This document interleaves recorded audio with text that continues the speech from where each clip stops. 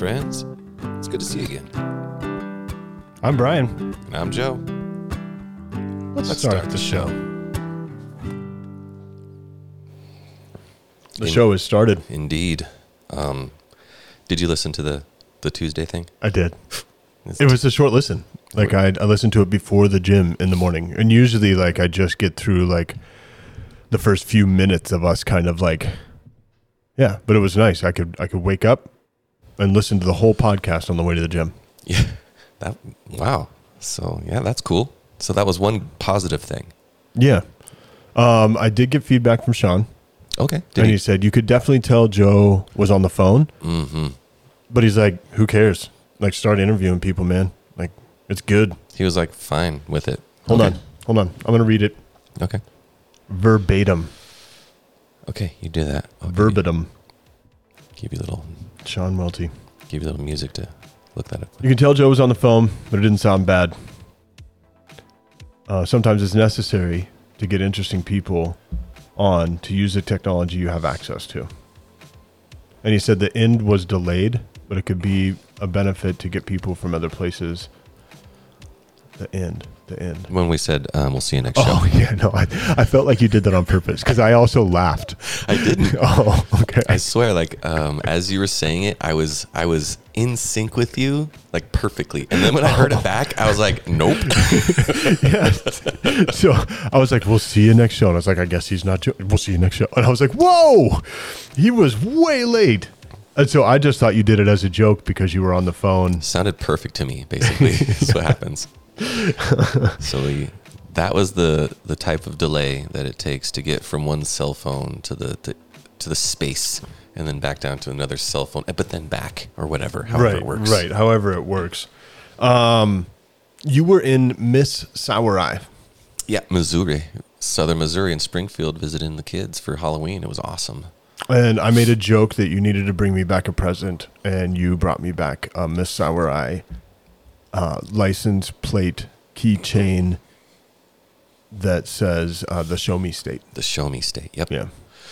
Yeah, because you were kidding, and I thought it would be funny to do it, to be like, I'm going to do it anyways. Right. So I wasn't kidding, but I mean, here we are, Here we are. Now I've got the joke present. And I was hoping for a new car or something. But I'm gonna read that. So the reason I got you the Show Me State thing, because that's, it's from that quote. From, yeah, you explained the quote. You got to read it for everybody. I was thinking that while you were reading it to me, I was like, we got to do this on the podcast. Okay, I'll give you the short synopsis. So, how Missouri became the Show Me State. Mm-hmm. Missouri, well, I'm going to tell you where I got this from. It says Missouri, enjoy the show, Amazon.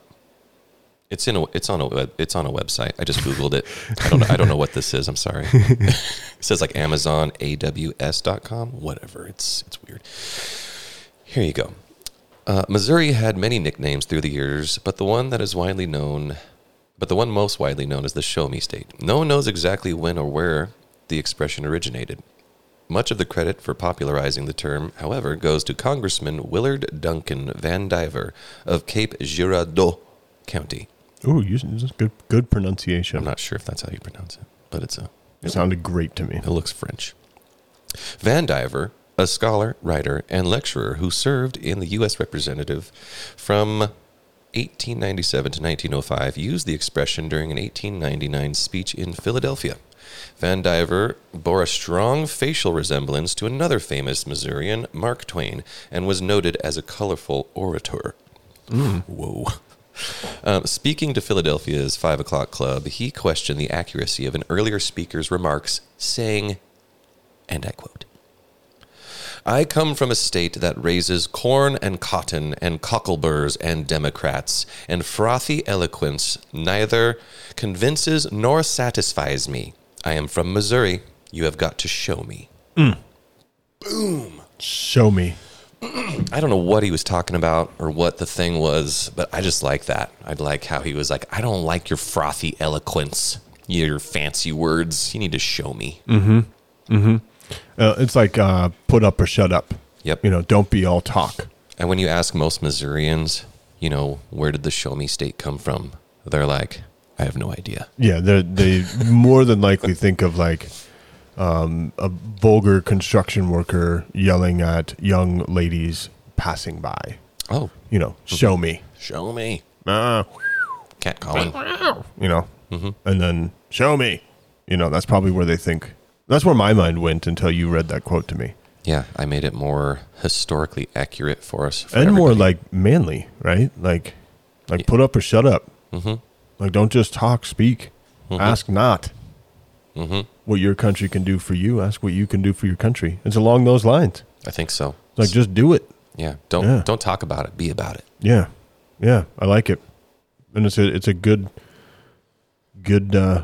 phrase to live by. I couldn't think of the word phrase. Kind of reminds me of the old Red Dog beer. Remember that?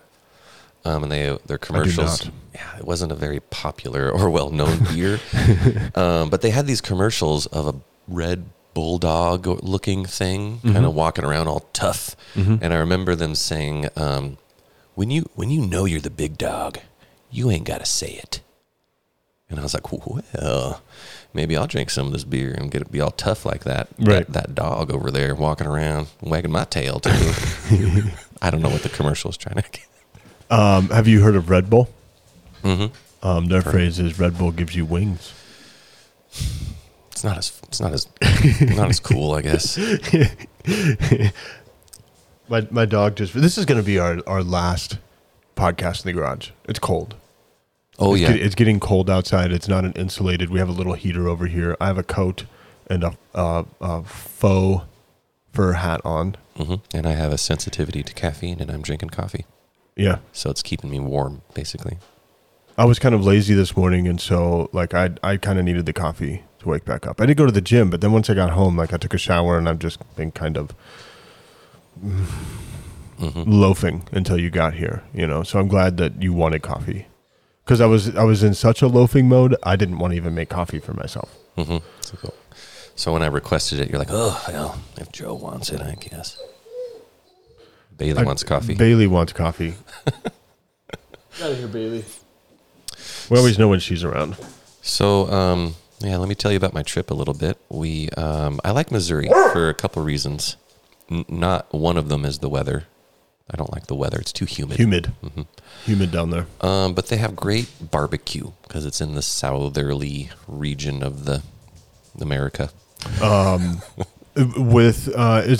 So I know in South Carolina and Georgia, both places. I've been to Missouri before, but not a ton. I lived in South Carolina and I lived in Georgia for several years, and like there's like the typical barbecue joints, right? Like Texas. Roadhouse or I don't know, but like the real barbecue joints are like at picnic tables with paper tablecloths, and they bring your food is normally served on styrofoam. And in Missouri, I noticed that many times you'll be like in a neighborhood like this. Right. This house was converted to now a barbecue place, and you go in there and you're like, this used to be a house, and they didn't do much to it. And so there was one place called Old McDonald's that was down in South Carolina. And it could be a chain. I never have ran into another one, but it had a pond right in the back. And it was like a house, just like you're saying. But it wasn't in a neighborhood. It was like way out of the way to get to Old McDonald. Okay. And I was younger, so way out of the way. It could have just been a couple miles, but it felt like forever to have to be in the back seat with my brother and he touching me and looking at me, right? But what I remember is that's the first place I ever tried fried frog legs. It's the first place I ever tried alligator. But they literally were able, I don't know, it might not even been legal, but they were able to get the frog legs and catfish out of the pond behind, like just literally, like right back there. From the pond. That was like... Yeah, and maybe that's where they kept them. Maybe they just like they must have been farming the them. Pond. I like how you did the shoe frogs. Get into the. They must have kept them. They must have kept them by shooing them with their hand. I had to bring all the listeners in on that you were shoeing with your hand. They must have kept them. You must have kept them in the pond. Yes, and so anyway, I remember that, and it was just like a house. But why were you in Missouri? Like why? Why you go there? Well, so my kids are living down there for the school year now. They were living up here with me, but then we switched as part of our agreement. And so they'll be staying with me during the summer. I'll be doing the fun summer dad things with my kids. But during the year, I like to go down there a few times and just, hang out with them because I don't like to be away from them for so long at a time. And instead of going to Thanksgiving, which when you look ahead on any flight schedules, those Thanksgiving flights are super expensive. Super expensive. Like I was looking at like $1,000 for a round trip, and I was like, oh, I don't know if I can swing that. So we just kind of worked out that I would go down for a long weekend for Halloween instead, which was super fun. I had grown out my Ron Burgundy-esque mustache, which came in super handy. I looked the part almost, even though Ron Burgundy doesn't have silver white hair. But then my child Clover was Bob Ross. I saw that, and people were giving that kid extra candy. Like they were like, "Oh, Bob Ross," and they would dump the rest of their candy bag into their bag. So note to all the kids out there: if you do the popular thing, which right now would be what is it? The red light, green light. What is that game? Oh yeah, Squid Game. Squid Game. If you dress up like Squid Game, or Among Us, or or any things. Disney character, anything along those lines, it's cute. It's awesome. I love it. We appreciate it. You're gonna get the same amount of candy as everyone else. If you go retro, if you go Bob Ross, or that guy from Reading Rainbow, maybe Reading Rainbow. Oh, totally. What was his name? Oh, because he was also on Star Trek. Oh, that was the guy, wasn't it? Yeah. I don't remember. Oh, I will remember. I'll look it up. Sometimes I don't want to look things up. So you look it up. I'm still going to try to remember. Okay. And we'll reveal later as I think on it. Yep, I'll put it down. But like go retro. Go now you could go like all the people that used to listen to Eminem and Limp Bizkit and Kid Rock, like they're the ones handing out the candy. Yeah. Lamar. Oh, I cannot remember his last name. Lamar. I think it starts with a G. No, but it's like it sounds very close to like a very popular snowboarding or skating. I think it's snowboarding. You got that board, huh? That's cool. I wish that helped me. Starts with a B. Lamar. Boring. Bob. Oh, okay. So keep going. If you dress up as something retro, and again, like retro now, it doesn't seem retro to me, but it is. Limp Bizkit, Kid Rock. Name some other. Oh, Vanilla Ice. Vanilla Ice. Oh my goodness. MC Hammer. Oh, with the pants. You would get so much candy because that's what those adults dressed up as when they were doing what everybody does now, right? And so that was the Squid Game back then, is to dress up as MC Hammer, Vanilla Ice. If you do that now, it's retro, you get the big candy bars. They may even go back inside and get you like prime rib. And so like just keep that in mind for next year. And it doesn't help that you're like parents, like we're going to dress retro anyway. It doesn't help us. No. Because we're still wearing the same thing we wore 20 years ago. Yep. Good job. Like, another Beetlejuice, huh? Nice work. And I guess maybe if you go to an older neighborhood, you got to go older retro. Dolly Parton. John Wayne. Elvis Presley. Some things like that. But those almost get too like cliche because they've been used a couple times now, right? Because at one point, dressing up as Elvis Presley on Halloween was the same as Squid Game. Yep. Right? Like, that was the Squid Game back then, and everybody was Elvis Presley. And then 20 years later, everybody dressed up as Elvis Presley to be retro, and now that's happened a couple times. And so it kind of is now just like the classic, and you're not going to, you got to be 20 years behind. Yep, and also be kind of obscure, Like, right. Like Bob Ross, he had a documentary that came out, and so it's just like perfect timing. He became fresh in everyone's mind. We were all reminded how much we love that guy. Kind of like Mr. Rogers' neighbor, Mr. Rogers. Oh, yeah. Man, he's amazing. Who else? Didn't you just love Mr. Rogers, by the way? Did you watch his shows? Okay, so the puppets, when they go back into like the what was that place called? Like the Make-Believe Land? Make-Believe Land. Or something like that. They all scared me. The Land of Make-Believe. The Land of Make-Believe. And the trolley would take you there. Yep. They were weird. Okay, so they were super weird. They scared me, and so I'm gonna do one of their voices right now. And Okay. you see how this hits you. Welcome to the Land of Make-Believe. Like you're like, ooh. right. And they looked weird, Yeah. and so I almost sound like Gollum right there. I didn't know I could do a Gollum. into my precious. Yeah, maybe I'll try that. Yeah, so I watched a little bit, but any time they were heading to Make Believe Land, I'm like, nope, changing the channel, and I'm going to like Saved by the Bell. I guess I was also kind of uncomfortable with the mailman's name, What was the mailman's name? Mr. McFeely. Okay. Okay. Just like a stranger, and his name has the word "feely" in it. I don't. And back in that day, it was meant like he was like in his feelings. Yeah. He was all up in his feelings, and Yeah. he could be honest with how he was feeling. Oh, I'm sad today. Why are you sad, Mr. McFeely? But now it's like, oh, you're kind of a pedo. I don't know. Yeah. It just made me feel. I don't know. It made me feel uncomfortable. It got you all up in the feelies. And then when I watched it later on, when he would say, "Hello, Mr. McFeely," I'm like, "Yeah, why that is weird." Still makes me feel awkward. But Mr. Rogers was like a Marine, Yeah. and like a pretty hardcore Marine.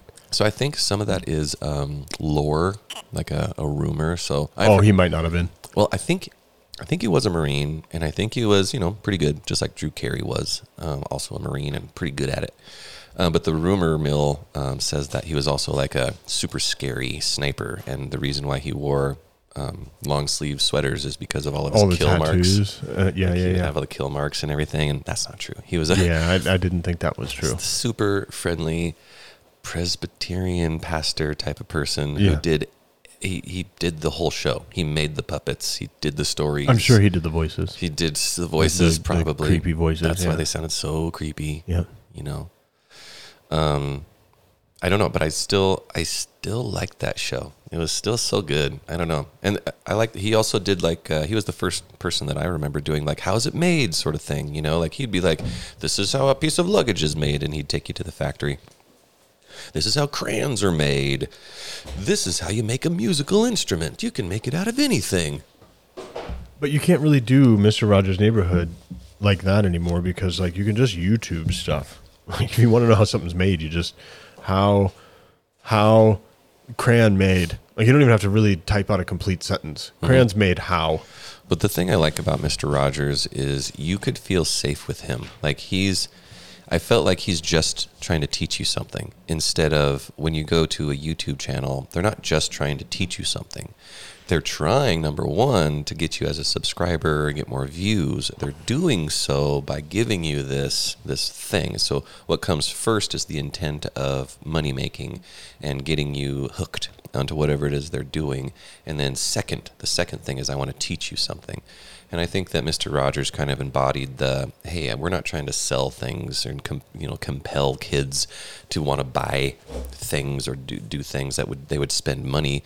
We're just trying to have them feel okay about their feelings when going to the dentist, maybe, or we need to treat kids as the special people that they are, and not try to be selling them stuff. Right, and there was when the show around the time it came out is when that law changed.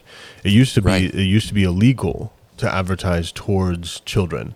Correct. And then that law changed, and that's why all the advertisements, when we were kids, really looked like kids having fun playing with like this really lame toy. Yeah.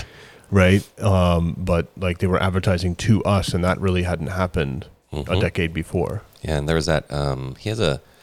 There's a YouTube video of him speaking to Congress, arguing against that. And during that talk, I believe he did convince them. They were like, "Yeah, I guess you're right," because he was so eloquent and let them know. But then I think it was Bill Clinton. I could be wrong on that, but I think I think you're right. I think it wishy-washed, and then I think you are right. I think it's Bill Clinton.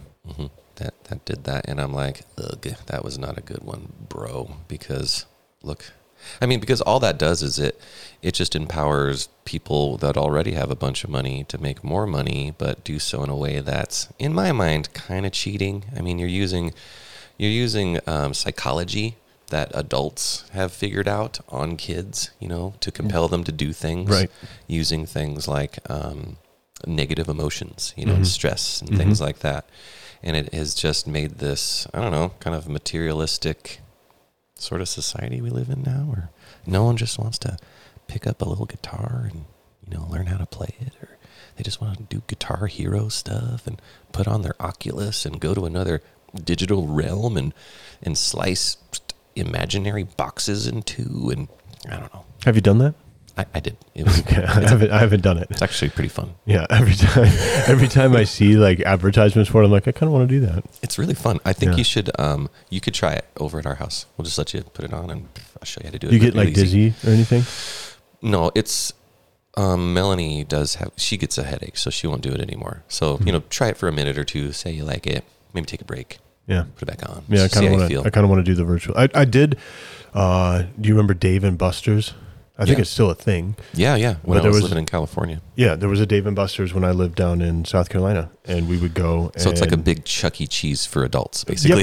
Yep, that's exactly what it is. You ate kind of okay food, just like Chuck E. Cheese. Like it's like an Applebee's, but worse, but a little worse. But like an Applebee's ish. You kind of know everything came like exactly in a package as you get it on your plate. You're pretty much there for the oversized beer mugs and the video games. Yep, and then adult. I'm not saying adult like they were rated X or anything, but just like adult-sized video games. And I tried virtual reality there, but it was in the 90s, man. Whoa! And so I'm positive it's way better. But the last time I did virtual reality, I keep saying the movie. Have you ever seen that, Virtuosity? Oh, yes. I think I have. My headphones just did a weird thing. With Denzel Washington and Russell Crowe. Russell Crowe is a computer animated character that goes from the computer, and he's a vicious murderer in the computer, and he gets out of the computer and comes into real life. And Denzel Washington is the convict that they need to go get him. Oh my goodness! I think I might have to watch it. Yeah, because I'm hearing this going. Maybe I haven't seen. It was the coolest movie ever when I would watch it with my brother. Yeah, it is not anymore. It shan't be anymore. Okay. So if you're in the mood for kind of a silly, before Denzel Washington and Russell Crowe were in their prime, this is the movie for you. Cool. Okay. Yeah. But anyway, the first time I ever did virtual reality was in the 90s, and the last time. And so, I'm gonna have to try your Oculus. I just thought it was funny that you were saying, now when nobody wants to do real things, they just want to, and like you've done the thing. But it's true. Like we're so marketed to buy the. Well, I've got the 2 Black Rifle coffee mugs here. I'm a victim of marketing completely. Yep, we all are. I'm actually just to the point now where I'm kind of okay with it. If I like the company, and so Black Rifle Coffee just announced they're going public, meaning you can buy stock in Black Rifle Coffee. That's cool. And their goal is to hire 10,000 vets. Whoa! And so I like that. I like a company that he's Evan Hafer's one of the what are they called, founders, with another non-vet guy. They have a bunch of YouTube and all this stuff, but I like the company, and so I allow myself to be a victim of their marketing. And so we have the Grenade coffee mugs here, and we're drinking Black Rifle coffee, even though the podcast itself has its own coffee. Oh my gosh, that's right. And we're drinking Black Rifle, which it's only because we're waiting until the rebrand, until we bust open the coffee. We're trying to keep it as fresh as possible. Yeah, we're weeks away, I feel like. We told everybody that it would have been done by now. Yeah, we lied. We're liars. Whatever. You can't really believe much of what we say. It's, how how hard it is to remember everything that we say. Like, I'm at such a disadvantage. I'm just saying it, and then everyone else can listen to it 100 times. And then people will be like, "Oh, remember in podcast this and that, and you said this," and I'm like, I don't remember that. I don't remember that. I had one of my kids come up and be like, "Oh, you said that in your podcast." And I'm like, "Okay, I believe you." That sounds like something I'd say. Yep. Sure. Yep. I don't remember saying it. And then, but then it also gets hard too sometimes when you want to share stories. You and I were talking before the podcast, and I thought about. I know I shared the somewhat of the story of me being in the Baghdad airport, like my longest day of combat. But in that, there's a small portion where my team was the first to shoot the Javelin missile in combat. Whoa! And I couldn't remember if I shared that part of the story. I don't think you did. And the guy, Davis, we called him Davey. And yeah, so it's so weird. I don't even know his first name. His last name is Davis. If I took a little bit, I would remember. But his last name was Davis. We called him Davey. And so Davey was the guy that shot. He shot one tank. It blew up and blew up the other tank. So we got two tanks with one shot, and it was the first one ever in combat. And so when we got back from Iraq, that first deployment, he actually toured military bases around the country.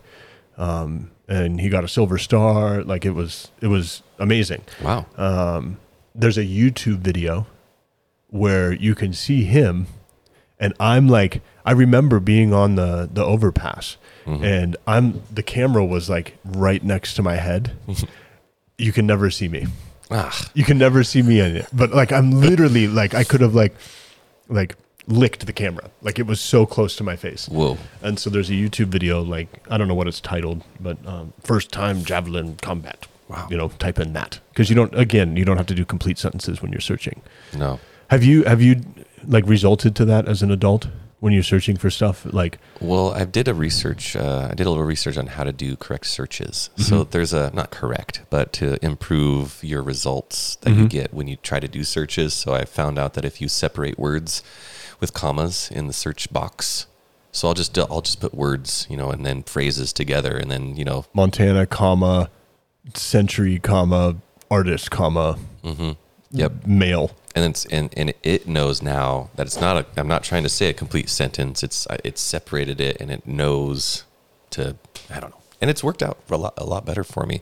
What I haven't got to is I notice that when I'm texting with a younger person, they don't use correct grammar or punctuation, which I didn't either. I'm looking at my old Facebook posts from 2012 and earlier. So embarrassing. And I didn't even capitalize things because I thought, well, that will show people that I'm laid back or something. Yeah. And as I'm reading it, I'm like, why didn't I just capitalize it? It makes it easier to read. Yep. I punctuate and use better grammar texting than in anything else I do. Because you're trying to be clear. Because I'm trying to be very clear about what I'm saying. And sometimes I actually use improper grammar and punctuation to make my point more clear. Does that make sense? Like I use like ellipses when I'm really not supposed to, but I want them to know, hey, I'm pausing here for a second. And so sometimes I even use improper grammar, but I don't know how sometimes when I read some of the text that like and I'm not like checking my daughter's phone, but she'll like show me a text and I'll read it and I'll go, this makes zero sense to me. And it's not because it has like the slang. Yeah, it has nothing to do with the slang. It has to do with like, I don't know the tone. And then she runs into problems when she's texting with like adults because she has a job now, right? And everybody texts about things. And she's like, I think my boss is mad. And I'm like, and so I read the text and I go, well, you're mad right now because you're just putting your emotion on that text.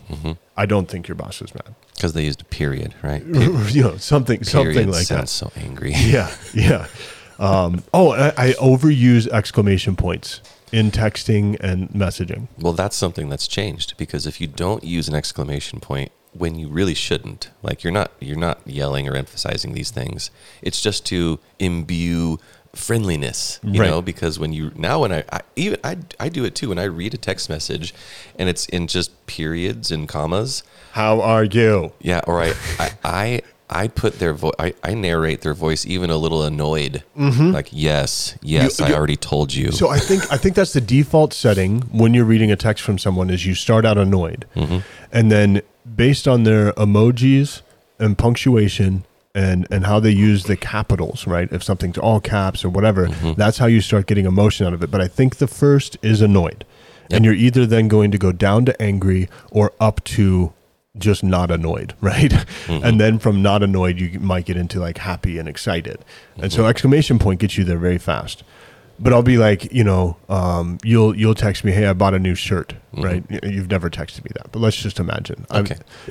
Joe sends me, I bought a new shirt, not me a new shirt. I bought myself a new shirt. And I'll go, way to go, ! Mm-hmm. Yeah. But in person, if you had, first of all, probably not something you'd even tell me. No. But you tell me that, I'll just be like, oh, okay. Okay. Cool. Or we might fist bump about it. Oh, nice shirt, Mm-hmm. There's no exclamation. No. I am not exclaiming that. I'm just merely stating it. It's weird. And so I'm glad that emojis are now a thing, even though in the beginning I was like, I don't like emojis. Even when we were typing them. Remember that? When you would do a colon or a semicolon for a winky face and then a parentheses or whatever. Yeah. I still do that sometimes. Yep. Or I'll do I'll sin by just returning just a letter K, but it's going to be a K with the winky and so it looks like a face but with hair, I guess. It's a K. And I thought I was being whimsical. Apparently everyone hates you. Everyone hates me. Yeah, you don't respond K unless you want someone to think that you are pissed. Yeah, like you are super angry. Mm-hmm. K. On my way. K.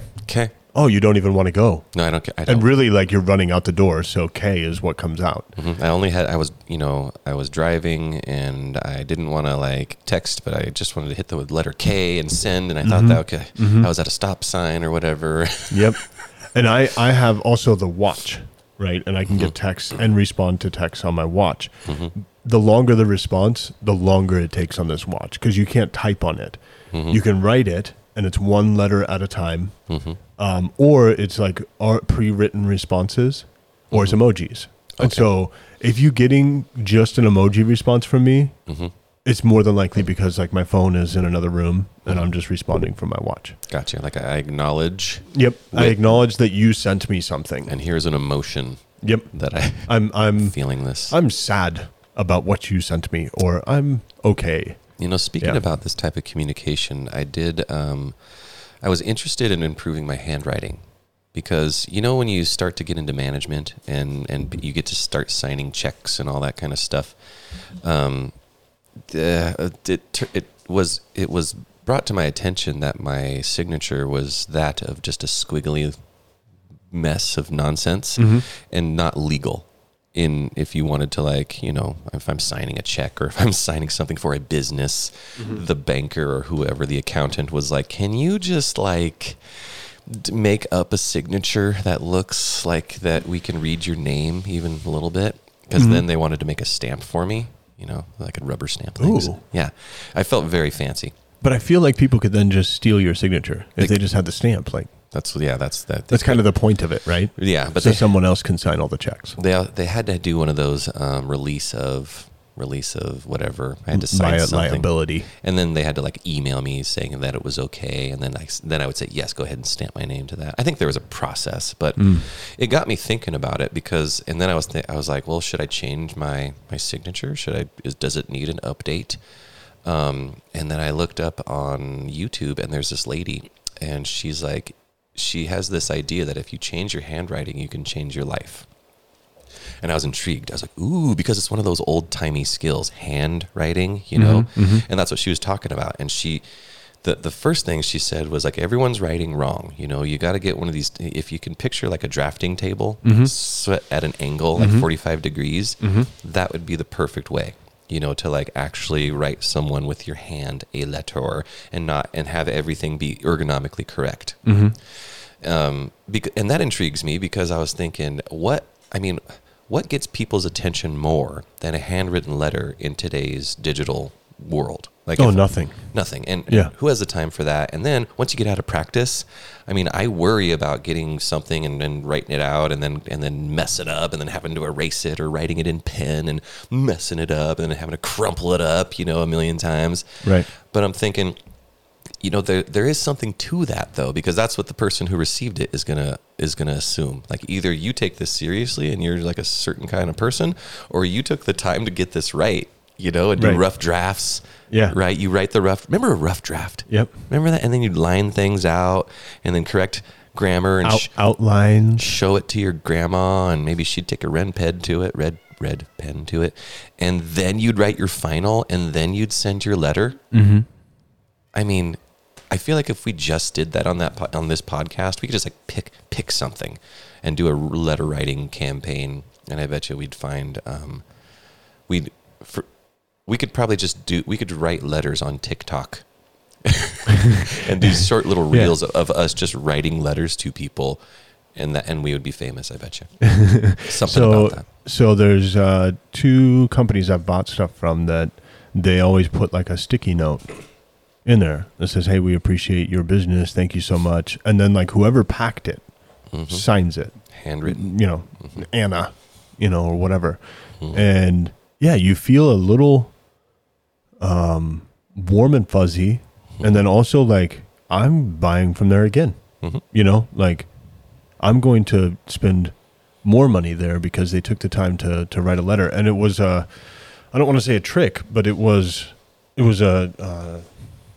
in our plan at Childbridge that when we would meet with like, you know, I've explained it multiple times, and actually, okay, I'm pausing for a second. I've told myself when I hear myself on the podcast say, "Oh, we've mentioned this before," that I need to stop saying that. Because there's going to be a lot of people on here that either they know that and they're fine that we're repeating it, or you've listened for the first time and you don't know that. And all I'm doing is taking up useless time. Okay. So I'm going to try to stop saying that. Okay. Okay. When I worked for Childbridge, we met with pastors, and our goal was to meet with them so we could speak to their congregation about fostering. Whenever I would meet with them, it had to be within a couple days, there was a handwritten thank you card in the mail for their time, whether we scheduled something or not. There was a handwritten letter. And then anytime somebody, you know, donated goods or money or time, we hand wrote letters. And then there was almost like an unspoken thing where just every once in a while you'd randomly write someone in the organization, one of your coworkers, a handwritten letter, and you'd mail it off to them. Just to be like, "Hey, on that meeting, you did a really good job sharing the story about that family," or "I really appreciate your energy. Congratulations on, you know, recruiting this many families," and you know, and so you would, and I can't express like the difference if you got an email from someone that was 4 sentences long. You're like, you didn't take very much time. If you got a handwritten letter from someone that was 2 sentences long, like you felt great the rest of the day. And what I would do is I had a folder, and I've had this folder for years now. Anytime I got a handwritten letter for somebody, that card or piece of paper went into that folder. And on a day that I just wasn't motivated, I was feeling down, I'd pull out a few of those and read them because they're just there. I had a U student in Glasgow. My headphones keep messing up. Like I can't even hear myself. Can you still hear me? I don't know what's going on. Maybe your connection. Maybe they're broken. There, I'm back now. I don't know. That's not a good sign. Something weird going on. But he would write handwritten letters. And so when we moved from Glasgow, I got like a 3-page handwritten letter from him. Whoa. Just expressing like how much he loved my family and how important certain times, like he picked out these certain times we, you know, went on a trip together or whatever, and he just pointed out all these things and how, and he did that for like, I think everybody in my family. He had to have spent like a week. I still have that letter in my truck. Like it's just in my truck. So anytime like I'm just like, oh, I just got pulled over, I'm going to pull out that letter and read it. Be like, oh, I'm not it's all okay. bad. It's okay. I got pulled over for speeding or something, and I'm okay now because Trevor thinks I'm cool. Yeah. You know? Thanks, Trevor. Jeez. I don't know if you finished about your weekend. You went down with the kids, Ron Burgundy. Is there anything else you wanted to share about that? Yeah. Let's see what happened. Barbecue. We stopped like at barbecue. Yep. I interrupted you. Yeah. Yes, you did. Yep. Period. No emoji. So you're just going to have to figure out how I feel about that. Well, sad face. I didn't actually eat any. So the first thing I was doing is I was like, okay, kids, where do we want to go? Let's go get some food somewhere. And they're like, Taco Bell, sushi or something. And as I'm going down, I start to recognize this road, and I can't remember why. I'm like, why does this place seem so familiar to me? And out of the corner of my eye, I see this thing called the Purple Burrito, which is one of those, it's an exact replica of an Roberto or Roberto's, one of those fast food Mexican places. And it's like, and the people came from San Diego, so it is exactly what I remember eating when I was living there. So I was like, oh, Purple Burrito, urge! And we go over there. It's closed. The kids are laughing at me. We go find another place, get some burgers, Bears. But one of the places I wanted to go and stay was called, I can't remember what it's called. College tuition. And then the other place is called the JOB, because what had happened is his parents had saved up some money for this person to go to college. And so he didn't want to go to college. He just wanted to open up this burger joint. Right. And so he called the joint like college tuition or something like that. And then he opened up another place because his parents were mad that he didn't get a job, you know, so he named the restaurant Job. That's awesome. And they're excellent burgers. You know, they're like kind of that smashed style. Yep. And so they're so great. So I didn't get to have those either, but I was in search of all this good food. We ended up having some great food. We had some sushi. That's really cool that my kids are into sushi. I love doing that. And then... They're like 11. Yeah. 11. They're like 12. 12. Okay. And so one of them is like super, like that's their favorite food. Piper's favorite food is sushi. So I get to have sushi too. My favorite food. That's kind of cool. It's not a common thing for someone under the age of 20 to really, not that it's impossible, but there's not a lot of people under the age of 20 that like sushi. Yeah, I did the thing where you bring your kids everywhere and you to force them to try things even if they don't like it. I mean, and I said, you can't just try it one time. You know, your taste buds are going to change. You got to try it like 15 times. And then if you don't like it, sure, fine. I'm not going to force it down your throat. But Piper really, really liked all types of sushi too. Like any roll, nearly any, like maybe not a slab of raw fish. I think she's, likes the specialty rolls and things like that. But just is over the moon.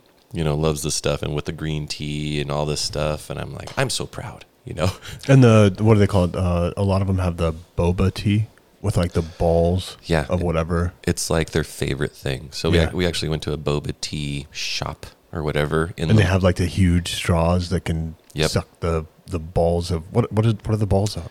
It's like a gelatin. It's like a tapioca. Okay. You know what I mean? One of those little like balls. Yep. So that's what it's kind of chewy even. And they can be different flavors. But with this one, they had like ones that were kind of like little really, really thin, those candies called the Gushers, just filled with juicy flavor. So that's what we had. And that was really cool. So you'd be drinking this whatever juicy tea sort of stuff. And then the little boba balls would be filled with like a Gusher-esque whatever flavor. But you said sushi flavor? Like an explosion of fish in your mouth? No, it was a different flavor. So one was kiwi, mine was rose. So I must have misheard you, because I'm like, that wouldn't be good. No, if it was like fish oil that came out of there. It'd be healthy unless it was like a savory soup. I don't know. right. Yeah. I'm gonna backtrack for just a second. I wrote it down because I didn't want to interrupt yet again. But Lamar Burton. Boom. I knew I could get it. You gave me one clue with the B, but I got it. And now I'm remembering that there is like a snowboarding company that's like Burton boards. Cool. You can get like Burton coats and gloves. Yeah. I remember them being, weren't they popular? Burton was the thing for a while. I don't really keep track, and I'm not up on the fashion world, of snowboarders. I think they look cool, by the way. You guys look cool. Yeah, they've done a good job, but I've never been that. I went snowboarding one time when I was in advanced PE in high school, and we went to the ski hill, and I had skied many times, downhill skied, and I was dating this girl. I'm currently married to her, and she had only snowboarded, and she's like, well, like, you got to snowboard. Yeah. I was like, okay. And she took me up to the top of the mountain, and it starts out in moguls. steep moguls. I was like, all right, go ahead. And I'm like, and I pretty much slid down the entire mountain on my bottom. And I was like, well, I'm done snowboarding That wasn't fun. Yeah. But I don't mind like the snowboarding shoes and like the look of everything. Way more comfortable than the snowboarding or skiing boots and how skiers look. Yeah. Right? I think I would try, I'm never going to try skiing again. I've been scarred, so I got like, it's someone, when I went there, I put on the wrong boots and my feet were hurt for like a year. Yeah. And so now I have I'm not going to do that again. But I do want to do snowboarding because up at Showdown, they'll give me free lift tickets for playing music up there. And if I want, I can get a couple extra usually if anyone wants to come and do it with me, and they'll pay for lessons if you like want someone to show you how to do it, a few times before you go up there, and then the lift ticket and everything. So, and all the equipment you can all rent for free. So my problem with snowboards, first of all, that would be fun, and I haven't do it. I haven't skied in probably 7 years. But I like skis because your legs move independently of each other, and you can pizza pie, or whatever they call it, where you just bring the tip of the skis to the front of you and you can slow yourself down. Yeah. I don't know what you do on a snow. I mean, I know you're like supposed to like lay back a little bit, to slow down, but like I think people that snowboard are more better than I am. I don't even know I don't know what I can say. There's something about them that's different than me. And it seems like it's more relaxed. Just there is a stance, you've got to have your knees bent and your weight kind of back, and then with the edge of your board, let's say I'm using my phone here, you kind of like, if you lean it back, well then it's going to be scraping. It's like a snow plow, right? But then you kind of got to like have that, well, am I going to lean this way or lean that way? Yeah. To how are you going to do it? Once you get the feel, it's okay. Like I was dating somebody years ago that was a snowboarder instructor. And so she wanted to go and do some snowboarding, and I was like, okay. And I fell all day. You know what I mean? I think I toppled over her a couple times, which was hilarious because she was only like 120 pounds or something. But what I did notice is once I kind of got the feel of it, I was like, oh, okay, I understand what we're supposed to do. Yeah. And I was like, okay, that's cool. But by that time, my legs are so burnt. Yeah. I can't even barely walk or stand after a couple passes, and it's not like riding a bike. No, everything is new. Yeah, like, so as soon as you get out there, like, it takes you like 10 times to where you can get out there and you're like, I know the feel right off the bat. But like, you gain it, and it's something that you can like lose. Is like the feel for it. And I feel like skateboarders are kind of similar. Surfers, these board things you can do, sports, very similar. Even like golfing is like a feel. And so I'm not, if it's a feel and it's not like more of like an exact science, like I feel like the pie is just like, do the pie, right? I understand that. But with the board, it's like, you just got to feel it. You just got, just like you were explaining it. You're like, I understand the science of it, but there's a feel to the science. You just got to kind of lean back and trust. Trust is a hard thing for me with inanimate objects. I trust people like crazy. Inanimate objects, not so much. Or myself. Yourself not so with much. them, yeah. And I think I have a control issue. I like to be in control, so I really like to be the one driving when we're going someplace. And if someone else is driving, I'm like, you should turn left here. Your blinkers are not, I'm at least thinking those things. I may not be saying them. Oh, you're riding that line a little too tight. Like I'm just so, but if it's me, I wouldn't even notice if I'd crossed over the line, and so there's a control thing. And I feel with a snowboard, I'm kind of out of control. I'm not in control. And so the same thing like parachuting. You've got to go with somebody. You got to go like tandem, right? You got to go have somebody. Well, I've got to have a complete, and he's not an inanimate object, so it might be even actually easier for me to parachute. But still, like someone else packed this parachute. I would never trust myself to pack a parachute. And so I have to trust somebody to make it and pack it for me. And so there's just a level of trust that I think I don't have in myself and others. That was kind of a tangent. All right, what else happened this weekend besides eating at closed restaurants? What did happen? You guys went trick-or-treating. Oh, I went to, it was weird to fly. So the flight down there was just fine, no big deal. I almost missed the flight. I had to run in the Denver airport, get on the tram. Because your flight into Denver came in so late. Close, or Yeah. it came in late? Yeah. Yeah, when I got on the plane, the first guy was like, "Are you the one we're waiting for?" I've done that before. It's uncomfortable because everybody's sitting down. Yeah, we're waiting on you. They already have drinks. Yeah. And I came in there, "Oh, sorry, I had to wait in line for Chick-fil-A." Chick-fil-A just took so long. You guys didn't want any fries? I didn't bring enough for everybody. You've flown out of the country. I've noticed flying out of Guatemala, flying out of Africa, flying out of a few other places outside the country, a lot of times people bring large amounts of food with them that they've bought outside the airport. And there was a fried chicken place in Guatemala. It seemed like everybody wanted to bring into Arizona because that's what you would fly into, Mesa maybe or something, Tucson. I can't remember where, Phoenix. Phoenix Mesa. It's right there. And in Guatemala, every Guatemalan would have these boxes of fried chicken, had to have 30, 40 pieces of chicken. And that's what was taking up the space in the overhead storage. Really? Was this fried chicken. And it was the same thing in Africa. There was food. And I'm like, I thought the problem in Africa was not having food, but it seems like everybody wants to bring the food out. This is really good food that we have here that other people want to try.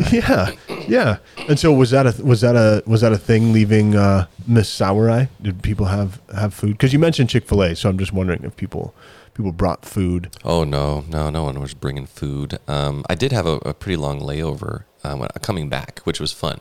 I don't really have long layovers usually, and so this one I had 4 hours, and it was about 3 or 4 o'clock. So I was like, "Oh, I can have a little dinner and sit at a bar and chat with people. You know, that'll be fun." Yeah. And I had a great sandwich at a place called Snarf's, and I was like, "Perfect name." Snarf. We talked about that on a podcast, I think. Snarf.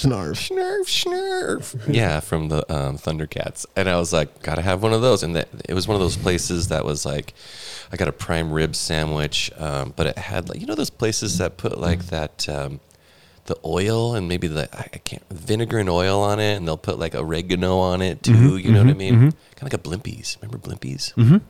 Jimmy John's puts some oil on there. They don't do all the seasonings, but they have an oil and a mayonnaise kind of thing they do on there too. Gotcha. Well, that's what it was, and it was just oh my gosh, that and a little locally brewed beer for only $8.90. Where were you? Where was the layover? I was in Denver. In Denver. So you came back the same way you left. Yep. Which is a weird thing in Montana. Not always do you come back the same way you leave. It's unusual. Not unusual. The typical thing is that you either have zero layover and you're running, like Joe expressed, or you have somewhere between a 4 and 8 hour layover somewhere because Montana is just such a small area. Yeah. And so I was sitting there with my TikTok videos that just get so boring after a little while. And I was and so I put down my phone and I decided to just talk. I just looked over and I was like, "Hey, what's your name?" This to this guy that was sitting there trying to, look at his TikTok videos. And he's like, "Oh, my name's whatever." And he was, turns out he was a welding inspector. He travels all around. And I was like, "Oh," and we talked about welding a little bit. I know absolutely nothing, but it was fun to talk with him. And another guy was listening to our conversation, and he heard that I was in the Marines and showed me a picture of, what was the name of that hill?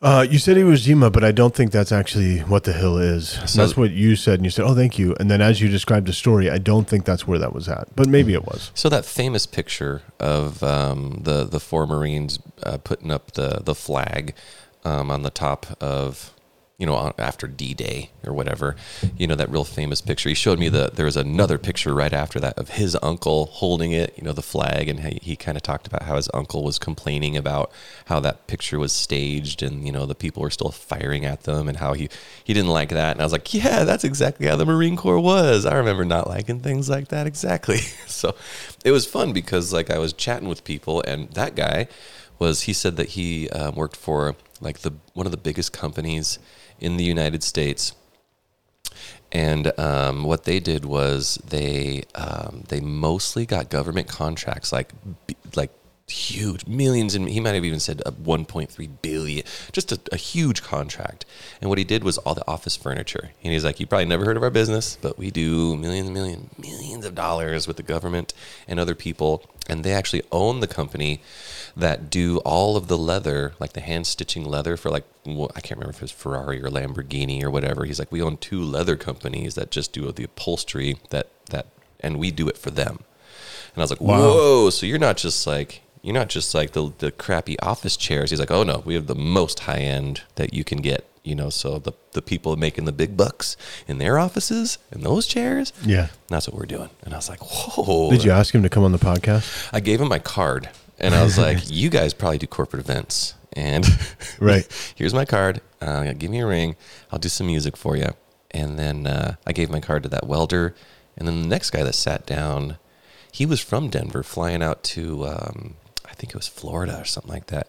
And his job was to set up grow rooms for marijuana dispensaries or cannabis dispensaries. We're totally doing a podcast about this, by the way. It was so cool because and I was like, whoa, so you basically go in and the business people have their plan and you're the one that's like, well, here's how we're going to use our space the most efficiently to grow the most product, because it costs thousands of dollars in electricity and fertilizer and all this stuff. Right. You don't want to put in all that effort and then have everything turn brown, Yeah. And I was like, that is an interesting job to have. He seemed very happy with his life. So raising the flag on Iwo Jima is an iconic photograph of 6 United States Marines raising the U.S. flag atop Mount Surubachi during the Battle of Iwo Jima. Mm-hmm. In the final stages of the Pacific War. The photograph taken by Joe Rosenthal of the Associated Press on February 23rd, 1945. Man. It was first published in the newspapers 2 days later. Man. And he went on to win the Pulitzer Prize for photography. Dang. I mean, it's kind of an iconic photo. Yeah, it's very iconic. You met the brother? I met the... nephew? Yeah, I met the nephew of the 6th guy. Yeah, like the guy just off the... Yeah, so it's like my story of you could go watch this YouTube video, but you're never going to see me. Right. Yeah. Yeah, and that's what he said. He's like, well, I got this picture, but I wasn't in that famous one. I didn't want to be either because, it was probably a rough day that day. Yeah, I was going to say, probably a rough day. There was a one photograph, too, that was used of, the Baghdad airport, and some guys from my unit were taking their picture. This is right before combat started, because we kind of thought when we got into the airport that we had taken over already. And we kind of forgot that we're at the front line. And so we had just barely gotten to the airport and we had this misunderstanding because it's communication. You really don't know what's going on. We already took it because there's the sign. And so it literally said Saddam International Airport. And they got their picture by this Saddam International Airport. And that was kind of circulated a little bit. But at the time when they were doing pictures, I was like, this is so lame. I'm not going over there. I was invited. I could have been in that picture. I was just like, like that. And then now 20 years later, 19 years later, I'm like, dang it. I should have done that. Why didn't I do the cheesy photos with everyone? Because they all have great photos. And I was always just like, no, I don't want to be in your dumb photo. And so I guess that's another, if we're changing people's lives, be in the photos, people. Be in the photo. And it was different. We didn't have cell phones. And every moment we were taking pictures, but the disposable Kodak, Kodiak like the bear, Kodak disposable cameras. We had those, and those actually came in care packages too. Oh, yeah. People would send us those, and then you get back home and you'd develop them. And I had a bunch. I don't know where they went. They're probably in one of these boxes here. I have a whole thing. I'm not in any of the pictures. I'm taking them. So there's that too. There's no real proof, I think, that I was ever in Iraq. Maybe you could reach out to your old battle buddies and be like, did you ever take any pictures of me? You ever snap something? I've got a couple. We had this one time we were in the Baghdad banking district, and we had these, there's a reporting agency called Reuters. Oh yeah. And Reuters came in.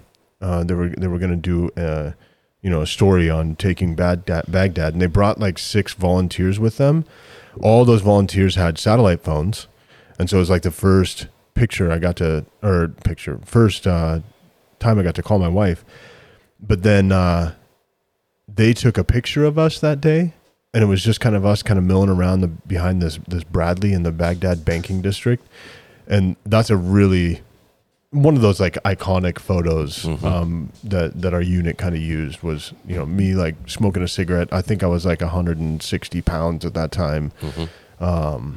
Everybody looking rough. Yeah. And like, I wouldn't want to fight me. Right. Oh, yeah, like from that picture, I'm like, I don't want to fight me. Yeah. I look tough. Yeah. Do you remember the weird cigarettes you'd get out there? Kentuckians, or like, I'd never heard of some of these brands before. And so this is another Lamar Burton for me. Yeah. I know that I can come up with it. Mavericks. I remember the Mavericks. Sonoma. We had Sonomas, but it's because my buddy somehow he knew what was going to happen, right? That we were going over to Kuwait and we were going to actually assault into Iraq. Like he knew this, and we weren't going to get mail for months and months and months. He brought 26 cartons of cigarettes with him. Must have made $1 million out there. Okay. And so like a month later, everyone's out of cigarettes and he's the only one. And he has like cartons upon cartons left. And I don't know how much he was selling cartons for, but I was like his best friend. I could get one cigarette from him a day. That's it. And because he was selling them for so much. In basic training, I sold, because it's a kind of a long story, but I'm going to shorten it as much as I can. I shot the best out of anybody in my unit. On the day we qualified for our rifle in basic training, I shot expert. I'm just lucky, 40 out of 40. And so they gave me every Sunday off after that. And I think I've shared this before, but every Sunday off, so I said I wasn't going to say that. See? I keep doing it. It's like a tick. Yeah, it is. It's like it's like a tick.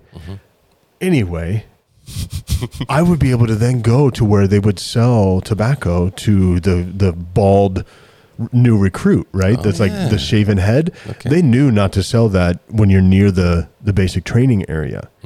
But when you get into the main base, they sell it to anybody. So I can get logs of dip. And then when I'd get back, before I'd get back, I'd like take the dip out and put it into these little pieces of notebook paper and fold them up. And so I'd sell like one dip. And I could sell those for anywhere from $5 to $20 a piece. Dang. And so I made some money in basic training. I think I came home with like, not including what they like end up paying you for going to basic training, which by the way, when you go to basic training, day 2, they give you all your clothes and then they charge you for it. Yeah. So your first paycheck, they're like, yeah, it's going to be $1,000. I don't remember. It ends up being like $200 because they took out like $800 in clothing and boots and everything. So frustrating. That probably stung. But I think I came home with like $1,200 from basic training. Dang. Don't tell anybody. It's got to be past the time that they're allowed to prosecute me for something like that, right? I hope so. What is that called when you're statute of limitations? Yeah, statute of limitations. It's got to be past that by now, right? Yeah, one would hope. So while you were gone, this year just a little update from hunting. Two main things. I've gotten an antelope doe. I think we talked about. I got a muley doe with my bow. I got a muley doe with my rifle, and then I got a whitetail buck Saturday. Whoa! With my rifle, and so 4 deer, and so it's been a lot of as we call meat processing. And if you guys are listening and you follow me on Instagram, like you've seen all of it. I had a really good story yesterday of like grinding meat and making kielbasas. It was our first time like making like hot dogs, sausages, whatever you want to call it, but like in the casing, and then put them on my smoker for a couple hours, and then we're gonna freeze them, and we'll have like Cajun style whitetail buck kielbasas. Whoa! And I've made I was looking right when you got here to have you try it, but because my kids absolutely love deer jerky, all of the stuff that isn't frozen is eaten. It's all gone. I was going to try to give you some, but we froze a bunch of it because it's kind of going to be like my surprise. This is what you're getting for Christmas. Gotcha. This is what you're going to get from me for Christmas, Joe, is some jerky. Sweet. When you are taking apart an animal, for butchering. So it's the same thing you would do with a cow or a pig, not fowl, not a bird of any type, but out of a four-legged animal you eat. There's the back strap, and it runs on either side of the backbone on the top. Some of the most tender meat on the animal. The only other meat that's a little bit more tender is called the inside tenderloins, and it's on the underside of the backbone, kind of near the hip, kind of back there. And it rides above all of the gut, and all of that. And it's small. It's a little teeny cut, and that's really tender. I've decided that all of my back straps I'm turning into jerky. Ooh, dude, tender, dude. And so we cure it in the seasoning for 24 hours, and so it just sits in the freezer, just like you got to have like this salt that like makes it so the jerky can last a little longer. Like cure salt, it's pink salt. Okay. And it's got to sit in there for at least 4 hours to kind of kill the bacteria and do some things like that. And but we do 24 hours, so it gets a nice marinade in the seasoning, and then it goes on my smoker at the lowest setting I can get for 6 hours. Ooh.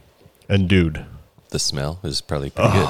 It smells so good, and the taste is amazing. And so I wish I wasn't talking about this like in such a descriptive way for you right now when I don't have a piece of jerky to give you. I'm also starving. That doesn't help at all either. So hungry. I could warm you up a sausage. I could do that. I haven't tried one yet. I don't know how good they're going to be, but I could warm you up one. Either a Polish or a Cajun. Those are the two seasonings that we did. Yeah, I could stick around for that. Okay. I've got a dentist appointment. Ooh, yeah. But yeah, we've got time. We've got time. So then the most exciting part though happened last night, and about 3:00 I went back. You know where Augusta is? Oh yeah. Okay, so Augusta, for those of you that aren't from Montana that are listening, Augusta is 50 minutes west of Great Falls, and it's on what we call the Rocky Mountain front. And so the Rocky Mountains are like right there. They're so close. Yeah, they're so close to Augusta. And Augusta's just this, I mean, I would just call it a small hunting town, but it's agriculture over there. A small township. Yeah, very small. And so in Augusta, it's also very close to a couple wintering ranges for elk, and so I call it a hunting town because lots of people go over there to try to get elk that come down for wintering. And so when you get a snowstorm like we had while you were gone, it snowed a little bit, especially over in Augusta. When I got my buck, there was about half an inch of snow on the ground. It's all melted, but last night I went back because I have a specific tag over there, and the way Montana breaks down their tags is we have 7 regions in Montana. We are in Region 4 right now. Region 4 is broke up in districts like the Hunger Games. And so if your district starts with whatever number it starts with, that's the region you're in. So the hunting district 405 is that direction, and I'm pointing northeast of Great Falls. Okay. So at 405, I have 3 muley deer doe tags for over there. Hey. In 444, which is where Augusta's at, still Region 4, I have a white-tailed doe tag. And so they do this because in each area, there's different amount of deer. There's different amount of public land. There's different amount, and they have like this standard for healthy living for both humans and deer to cohabitate. And so if the numbers get too big, they're like, hey, we need to take out some of the females in the population, because essentially when you take out a female, you're taking out, for the next year, you could be taking out, essentially like 3 or 4 deer, because they're not going to be able to reproduce. If you take out a male, I don't know why I guess I don't know, because a male can breed with multiple females, and they're going to do that anyway, regardless of how many females there are, I guess. That's true. And so you take out the females. So anyway, I have it's called a surplus doe tag. And but it's only good over there. So I got to drive an hour from home to be able to fill this tag. I just can't fill it anywhere in Montana. And so I was like, I'm going to take my 10-year-old. And so you were talking about how like you just like to do things with your kids, as do I. And we have kind of an age gap in our house, and so all of my kids are teenagers, or my son is going to have a baby any day now, married on his own. My eldest biological daughter, this is her senior year. My eldest foster daughter, this is her senior year, and then the next is my foster daughter who's 14 and a sophomore, and then you got this 10-year-old, right? And since she was 5, she's been hanging out with teenagers. And so all the teenagers don't like hanging out with parents. And so you're getting close where your girl's going to be like, I'd rather be hanging with friends. And this is the first Halloween that we have not taken her trick-or-treating because she went with friends. Whoa. Our 10-year-old. And so I was kind of bestrucken. I'm like, dang. Yeah. And so her and I went out to go get a white-tailed doe. Okay. And we drive an hour in the vehicle together. I usually listen to podcasts. And when I have my teenagers, we listen to podcasts together, whatever they happen to be. Sometimes I try to pick one that I know will be interesting to them as well, And so I put one on that I think might be interesting to my 10-year-old. And she immediately starts talking and does not stop for the full hour drive out to this hunting land. I'm fine with that, though. Yeah. Like, I just want to listen. And she has some amazing ideas for art that she wants to do. Thoughts on buttes, right? The landmark of a butte. We saw many buttes that she wanted to point out. And then we get out and we start walking. And I kind of know instantly that we're not going to get a deer because there's no deer. I can kind of see that. Yeah. But I still want to spend some time with my daughter. So we walk over and I'm like, we could wait right here. A deer might, eventually like move in. And she's like, well, why don't we go up on top of that hill right there? And I was kind of excited because I'm like, that's what I would do if you weren't here. But I don't want to like make her walk a bunch. And it's probably 200-300 feet of elevation, kind of steep. Yeah. And she's like, let's do it. And so we get up to the top and we're looking around and she's asking questions. She's finding little bones. She's pointing out deer poop to me. Oh, this is deer poop here. This is cow. You know, and she's doing all that, really excited, proud, right?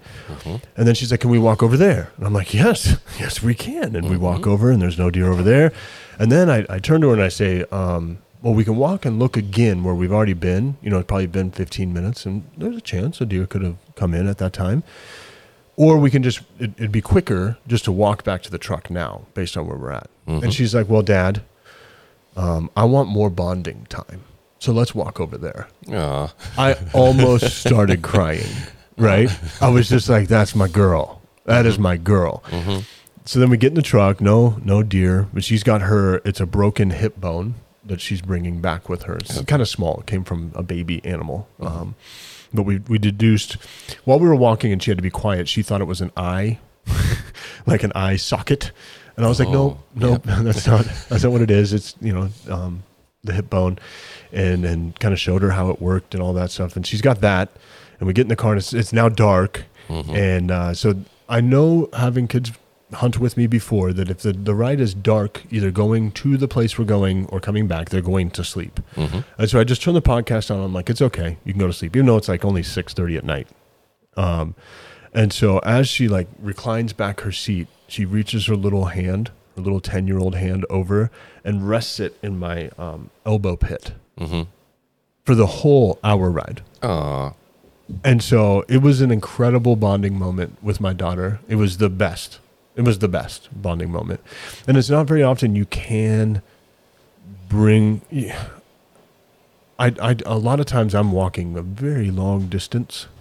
And I may not be as successful if I bring my 10-year-old. Right? Because she might not be able to keep up. If I need to go running, she might be a little loud. If we need to be quiet, that makes 2 people instead of 1. It kind of, it might hinder the successfulness. And not that we can always buy cows, but when you've invested in hunting equipment, you kind of need to get deer so that you're not also then buying a cow. You're not buying rifle and ammunition and camouflage clothing and gas in your truck and a cow. And then also a cow. So if you're just going to buy cow, great, do that.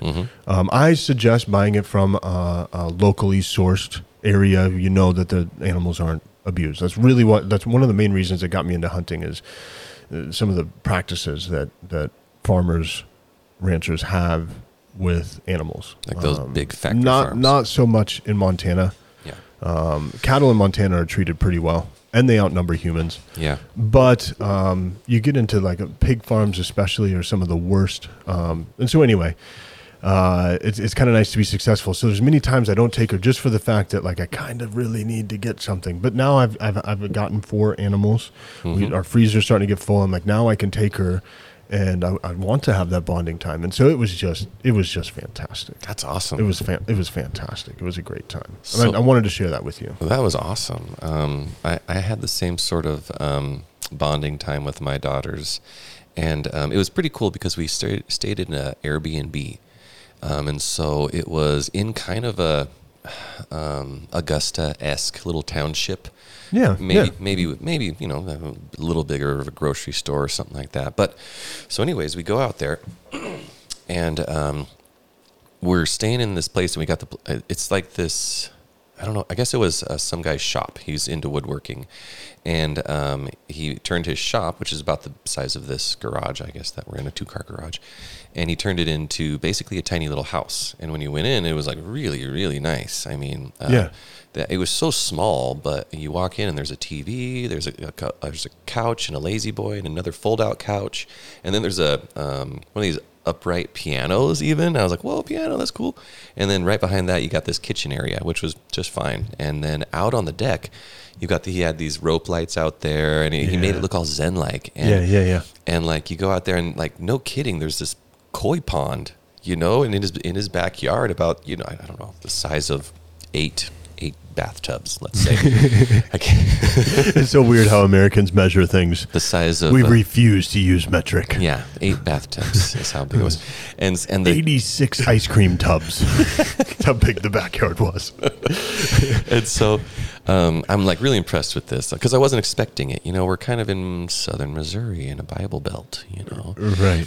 But the people are so nice. They live in a place that's kind of, there would be a walkway, and then there's their deck and their house, you know.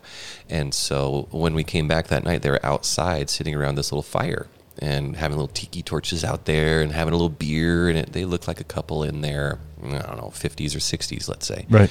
And they said, hello, if you want to join us, come around. And so me and Clover decided to go and sit with them. And Piper was feeling a little tired and shy, so she sat in the house.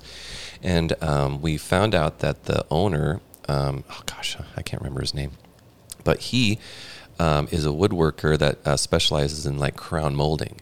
And so he works with a design company, and what the design company does is they have clients like, I can't remember the last name, so I'll just guess. Let's say it's the Wilkes brothers. Mm-hmm. I think they're in Lewistown, and there's a kind of a little skirmish in Lewistown because apparently I might be misquoting the name. So a couple brothers from Texas with lots and lots of money decided to buy up all of the land and buy it up and block all the public hunting land from the town. Mm-hmm.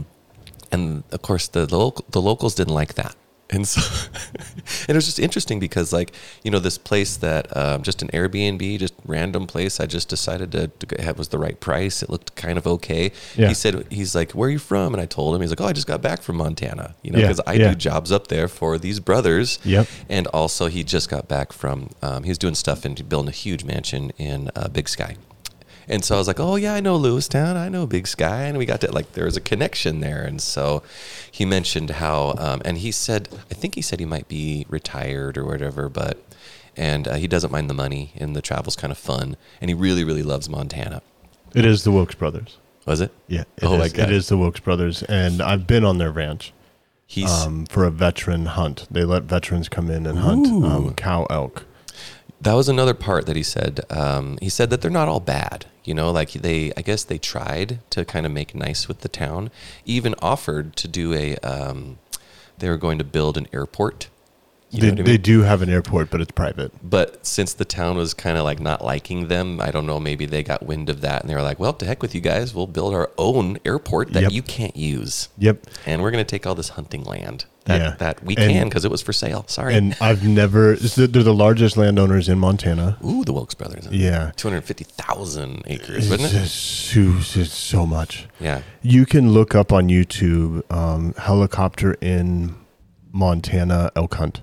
Oh, and so there's some land that you can't drive there, but some of the wealthier hunters or sponsored hunters will helicopter in, because the amount of elk that the Wilkes brothers have on their land, the 2 days I spent out there, even now, if you add up the elk I've seen since then, which was about 3 years ago, I saw more elk in those 2 days than if you added up all the elk I ever saw in my entire life, including going to Yellowstone. So there's probably, I mean, I'm getting the idea of why they're not well liked locally. Yeah, absolutely, they're not well liked. And I have another rumor. I wonder if you could not confirm the rumor for me, but just let me know if this was happening, which we cannot confirm because it's a rumor. Would it be a bad thing? Okay, so the rumor is that the Wilkes brothers may or may not have taken a lot of those aforementioned elk and put them on a truck. Oh, they definitely could have. And now they are in Texas. Absolutely. So our elk are now in Texas. Yeah. And I thought to myself, the thing that kind of bothered me is like, well, wait a minute. Us Montanans who are taxpayers, like those are our elk. Right. And so that's the thing, is they would have to get the proper licensing, because it's not whoever owns the land that they own. We talked about this because like in Europe, whatever animals are on your land, you own those animals. Right. So if they did that, no big whoop. Right. But in America, those animals are owned by everyone. And so they can't just, because the elk are on their land, just take them. They would have to get the proper licensing and permission. The problem is they are so wealthy, it's not very hard for them to get the proper licensing and permission. They're probably just like, while they're taking the governor out for his third hunt that month, they probably asked him for the paperwork or something. Right. And so what recently just happened with the Wilkes brothers is, it's almost like a trade date for like NFL trades or Major League Baseball or whatever. It's like, oh, by this date. And so there was a date that was coming up that all of the legislation for hunting seasons had to be done. And I don't know if it was for this year or next year, but it was just a few weeks ago that, all the changes that are going to come for 2022 hunting season need to be in by this date. And so at like 11 o'clock at night, a bill was passed that's pretty much just for the Wilkes brothers that they, I can't remember what it was, but essentially that like they could get more tags and bring in more guest hunters than what is normally allotted is essentially what it was. But it's because like in our fishing game, we don't have elected officials that run it. They're appointed. And so it's very easy to then, whoever appoints them, you just, like you said, you take them out hunting or, do you need my private jet for that trip to go visit your mother? Like, I'm going to be a very nice person, because the Wilkes brothers, I'm not going to say that someone is a Christian or not. That's between them but they advertise that they are Christian. And so they also own the Ben Shapiro and like the whole organization around that, whatever that's called, the Daily Wire or something, like whatever it is. They own that. Oh my! And it all came from fracking. Oh, they invented a machine that improved the fracking something. They didn't invent it. They were in the oil industry, and then they used a fracking machine, and the company they used it from, they're like, hey, we need more of these. And the company's like, no, that's the only one you get. And they're like, okay, have it back. We're going to make our own. And so they just took they looked at the fracking machine and said, we can build this on our own, and just started mass producing fracking. Because that's the number one way people are getting oil right now, is through fracking. And so very, very, very wealthy brothers. Probably powerful. They're going to hear this podcast and want to squish me, honey. Hopefully they hear it and they want to sponsor it. Hey, we're veterans. Yeah. And these are rumors that we're talking about. Yeah, we're talking about rumors. Because when I get from my experience, and so I started sharing, hey, I went out to the Wilkes brothers. I was so excited. Oh, yeah. Because when I went, like, I got to fill 2 elk tags, and I got 2 cow elk within 2 hours of being there. And you're like, whoa. and it was this is amazing. cool. And then they butchered them and hung them up in their freezer. And then the next day I got to travel around with the other guys that hadn't filled their tags. Mm-hmm. And like, it was just an amazing piece of property. They showed us the airport. Mm-hmm. They have a little, I don't want to call it a gas station because it's not a gas station, but just like a big ranch would have a large gas tank. A reservoir. Right. They have that. And while we were getting gas in one of the trucks, and it's all Ford Raptors that are driving around there, all the ranch hands. While we're doing that, there was, and this is not a generous number, a low number, a low estimate, 400 bull elk within a quarter mile. And you just watch them. Watching us. Because they had no fear. They had no fear whatsoever because they only take 3 or 4 bulls off that property a year. Okay. And it's like Donald Trump Jr., the 2 owners, and some other politician, right? They come in and get these elk. Right. And so like they have no fear of like Yellowstone elk, right? Like you can kind of, if you ever go to Yellowstone and you see like people getting mauled by animals on YouTube from Yellowstone, it's because humans are not a natural predator. Yeah. If you dressed up as a wolf, they would run away. but they're not used to people hunting, bipeds hunting. Yeah. And so anyway, we got to see these elk. And again, I probably saw 50,000 elk on their property. It's a ridiculous amount. And I had such an amazing experience. They gave us swag. They took care of everything. They paid our gas to get out there and back. Jeez. They refunded us. So when I brought the quarters of the elk back, they also refunded the money that I paid to get. I didn't process it at home. I took it to a butcher, and they paid it was probably $400 to get it processed and turned into hamburger and steaks and all of that. Wow. They paid for all of that. And so like I had such a great experience. and then I started hearing all of this stuff that you're talking about, right? And then I see the YouTube videos. I'm like, oh, I didn't know that's where I was at.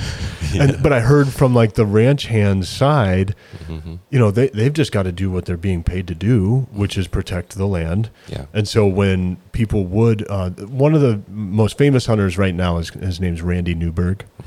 And Randy Newberg did that. And so they talked about it. Randy Newberg landed his helicopter over there, and we drove out and saw him and talked to him and just made sure that everything was okay. And, but they're also not super excited, that it's happening because they feel like it's their land, even though it's not. It's public land, and they've got to allow it. And people will drive through the ranch because it's public roads. Many of them are public, not private roads. And so you can drive through the ranch. You could go over there. I can give you a waypoint and show you exactly where you could go look at elk right now. It's illegal for you to do that, but they kind of watch all of them. Yeah. Because they get so many people that come out there and it's called poaching. When you don't have a tag or it's not land you have permission on, it's called poaching an animal. And they have lots of poachers. They find dead elk all the time. Dang. People just at night driving through, shooting their guns randomly. I don't know why people do that. Yeah. And then I don't know, have you ever heard of horn hunting? No. Okay. It's also called shed hunting. Oh, I've heard of that. Okay. And it's not where you're going to look for sheds to store your things. Right. But looking for the antlers or whatever. The antlers. All the deer in Montana and the United States and elk shed their antlers. And antlers are like a bone-like material. Every year it grows new. And up till the animals are a certain age, it just gets bigger every year. And then as they hit a certain age, it starts to regress. It's illegal for you to go on someone's private land and grab those antlers. Well, that's another problem they have too, is people come out and try to steal antlers. And the ranch hands that work out there, and I'm sure they get paid fine, but it's not a lot to be a ranch hand because they're paying you and like you get a free place to live. Yeah, you get free food, and so you probably make minimum wage essentially, right? And you're working long hours and you probably don't get overtime. And so they would throw 2 parties a year based off the money that they made selling antlers. And I'm talking almost 6 figures that they would make a year on that entire ranch just in antlers. Jeez. And so they would, at these parties they would throw, they would give away like an ATV to somebody, right? Because they buy an ATV with the antler money and not like some podunk 4-wheeler, like nice $40,000 ATVs, and they'd give one away to somebody because, all the antlers. And so that's actually, it sounds bad, but they get more mad when people come and steal antlers off their land than when they find a dead elk. Because they have so many elk, they probably kind of need to be shot anyway. Might start to hinder their operation. Elk tear down fence and eat because it's a big cattle operation out there. They eat the cow's food, all of that. And so anyway, that was a long tangent. But that was I really wanted to share the story about my daughter. I'm glad you shared the story about yours. And then we got to talk about the Wilkes brothers. Montana Rumor Mill.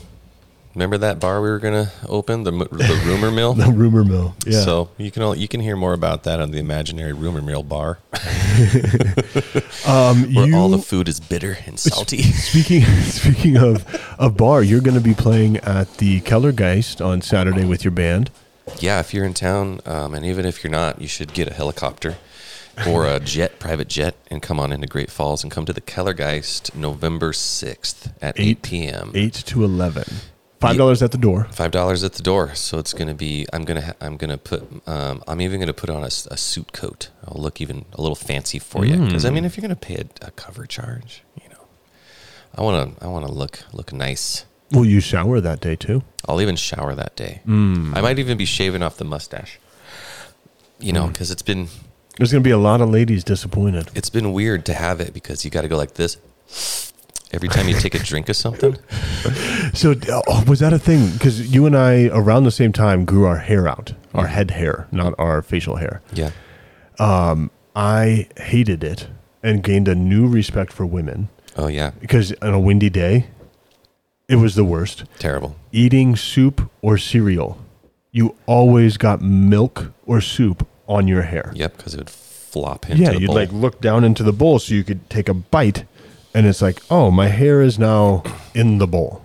And so just a total new respect for women when I grew my hair out. But yeah, very similar. You gotta slurp stuff off your stash. And I like it. I feel like people like it. But you get more respect. I do. People assume that I'm an off-duty cop or fireman or something like that, or paramedic or whatever. I'm not. Or that if they had a flat tire, you would gladly fix it. Like that I have that little tool and I can fix it for you. Yep. Easy. You have a jack and an air compressor in your van. Yeah. Yeah. I don't, but they probably don't even think you drive a van. No. Yeah. Not with this mustache. Yeah. Not with that mustache. No. You drive a 70s. Like a Bronco or something. Right. It's something in the 70s, and you just keep it working. Every night you're in the garage, tinkering, getting it working, and it just runs like a charm because you just take tender loving care of it. And I give it some weird affectionate name like Charlene or something. Yep. That's my old Charlene. Listen to her purr. Yeah. Wow. All right. Wow. It's Owen Wilson. Wow. Owen Wilson. Wow. Everybody should watch that YouTube video you sent me. I didn't. It's the best. Yeah, when you said, I was like trying to. I'd never seen that before because I just wanted to hear it. Because you said in Owen Wilson's voice. Yeah. And I was like, do I know what voice that is? Because I was actually thinking of the guy from Dazed and Confused, the all right, and very similar. And so I looked him up, and I saw that Wow compilation, and I was like, he does say that a lot. It's like a catchphrase. Who's the Dazed and Confused guy? I'll have to look that one up. All right. Because it's oh my goodness, he's also on Sahara. Have you seen Sahara? No. One of my favorite movies. Dazed and Confused. Actor. Dazed and Confused actor. All right. I hope you have commas in there as you're searching. I do. I put an and. But that was another moment where I wanted you to know the tone of my voice when I sent you wow. Matthew McConaughey. How could we not think of that? Well, they were the same person in my brain. They're very similar. Very similar. Matthew McConaughey in the stock market movie.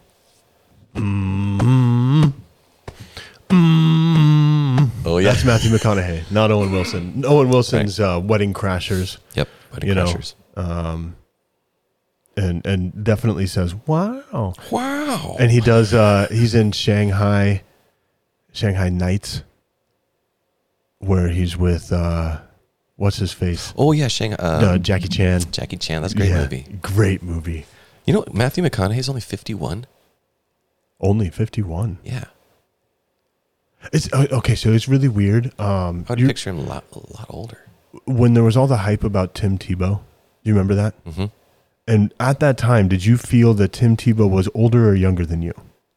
I can't remember. Okay, because he was actually going to play in the NFL this year. He was signed to a team to be a tight end. Mm-hmm. And I didn't know that. My son told me. I was like, oh, really? And so we looked him up. Dude's 34. And I was very shocked by his age. I was like, wow, I thought he'd be like 26 or something right now. But he's 34. Wow. And it doesn't seem like very long ago that he was like 18. I don't know. And so when you tell me that, I'm like, so he's way closer to my age than I thought. Yeah, and I feel like Dazed and Confused, like, I guess I don't know when that movie came out. Right. Maybe it's that it's set in the 60s or 70s. Yeah, that you think it's a much older movie. And in that movie, he was the older guy that was like 19 or 20 or whatever. Or maybe 21 because he could drink in the bars or something. It'd be a lot cooler if you did. It'd be a lot cooler if you did. Yeah, I think that. Oh, and it was the film. It's from 93. So, we don't know nothing. We don't know anything. The only thing there's I know. There's that whole thing. Do you remember? I'm not going to tell you the name of this. Mm-hmm. A children's book. Almost everybody had it. Mm-hmm. It was a family of bears. Mm-hmm. Is it the Paddington Bears? No, because I can picture them. It starts with a B. Bernstein Bears. Right. Or Berenstein Bears. Right, that's the whole thing. Berenstein Bears. Is I can't remember now, but like everybody has a fake memory about it. Mm-hmm. And there's several things in the history of the United States and like famous quotes. Everybody remembers Luke, I am your father. Yeah. But that's not what he says. I can't remember what he says now because that's just stuck in my head. Yeah, I got it kind of wrong, but it was close. Berenstain Bears. Berenstain. And everybody, so that's what it is. There's that A at the end. Mm-hmm. Everybody remembers that being an E. Berenstein Bears. Berenstein Bears. Yeah. But it's Berenstain Bears. Yeah. And so there's this false memory that like a whole massive population has of different things. And I can't remember what Darth Vader actually says in that moment. Luke, I am your father. He doesn't say that? He doesn't say it exactly like that. No, I just have to look it up. And is that not called the Mandela effect? Yeah, Mandela effect. Mandela effect. Oh, we could be having the Mandela effect. Are we having the Mandela effect about the Mandela effect? Wait a minute. The first one isn't a word. Wait, what was I looking? Oh. Luke, I am your father. What did Darth actually say? Oh, you might get some weird things. I know, man. But I'll do a comma. Don't worry. I'm old school good at this. What did Darth actually say? And I say to Luke. He said, Luke, I am your father. No. He actually says, no, I am your father. He doesn't say Luke. But he doesn't say Luke. Right.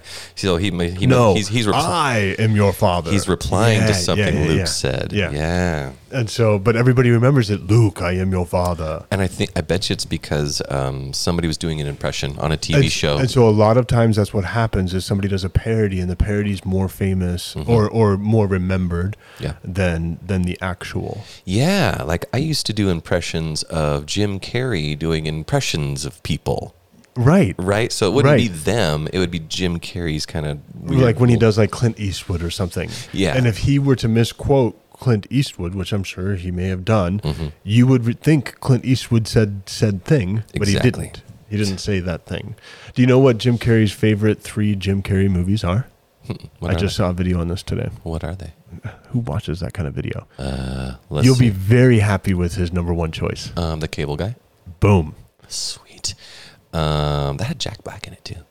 Yeah, Cable Guy is a good flick. Like if you do nothing else, just watch that basketball scene. And then even the music in the background, like I learned that song. It's a song by Filter. I can't remember it. Well, and Jim Carrey's a huge heavy metal fan. Met you.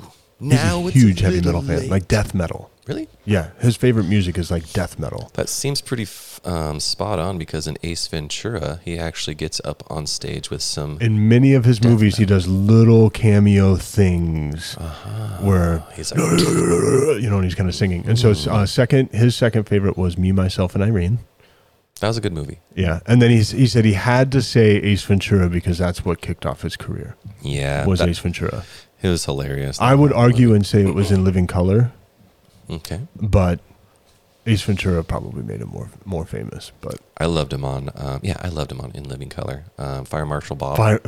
Oh my goodness! Let me show you something. Oh, so good. Okay, let's put a pin in this. Yeah. Let's call this a podcast. Let's take a pin and tie a bow around it and put it on top of the podcast. I think we're gonna try.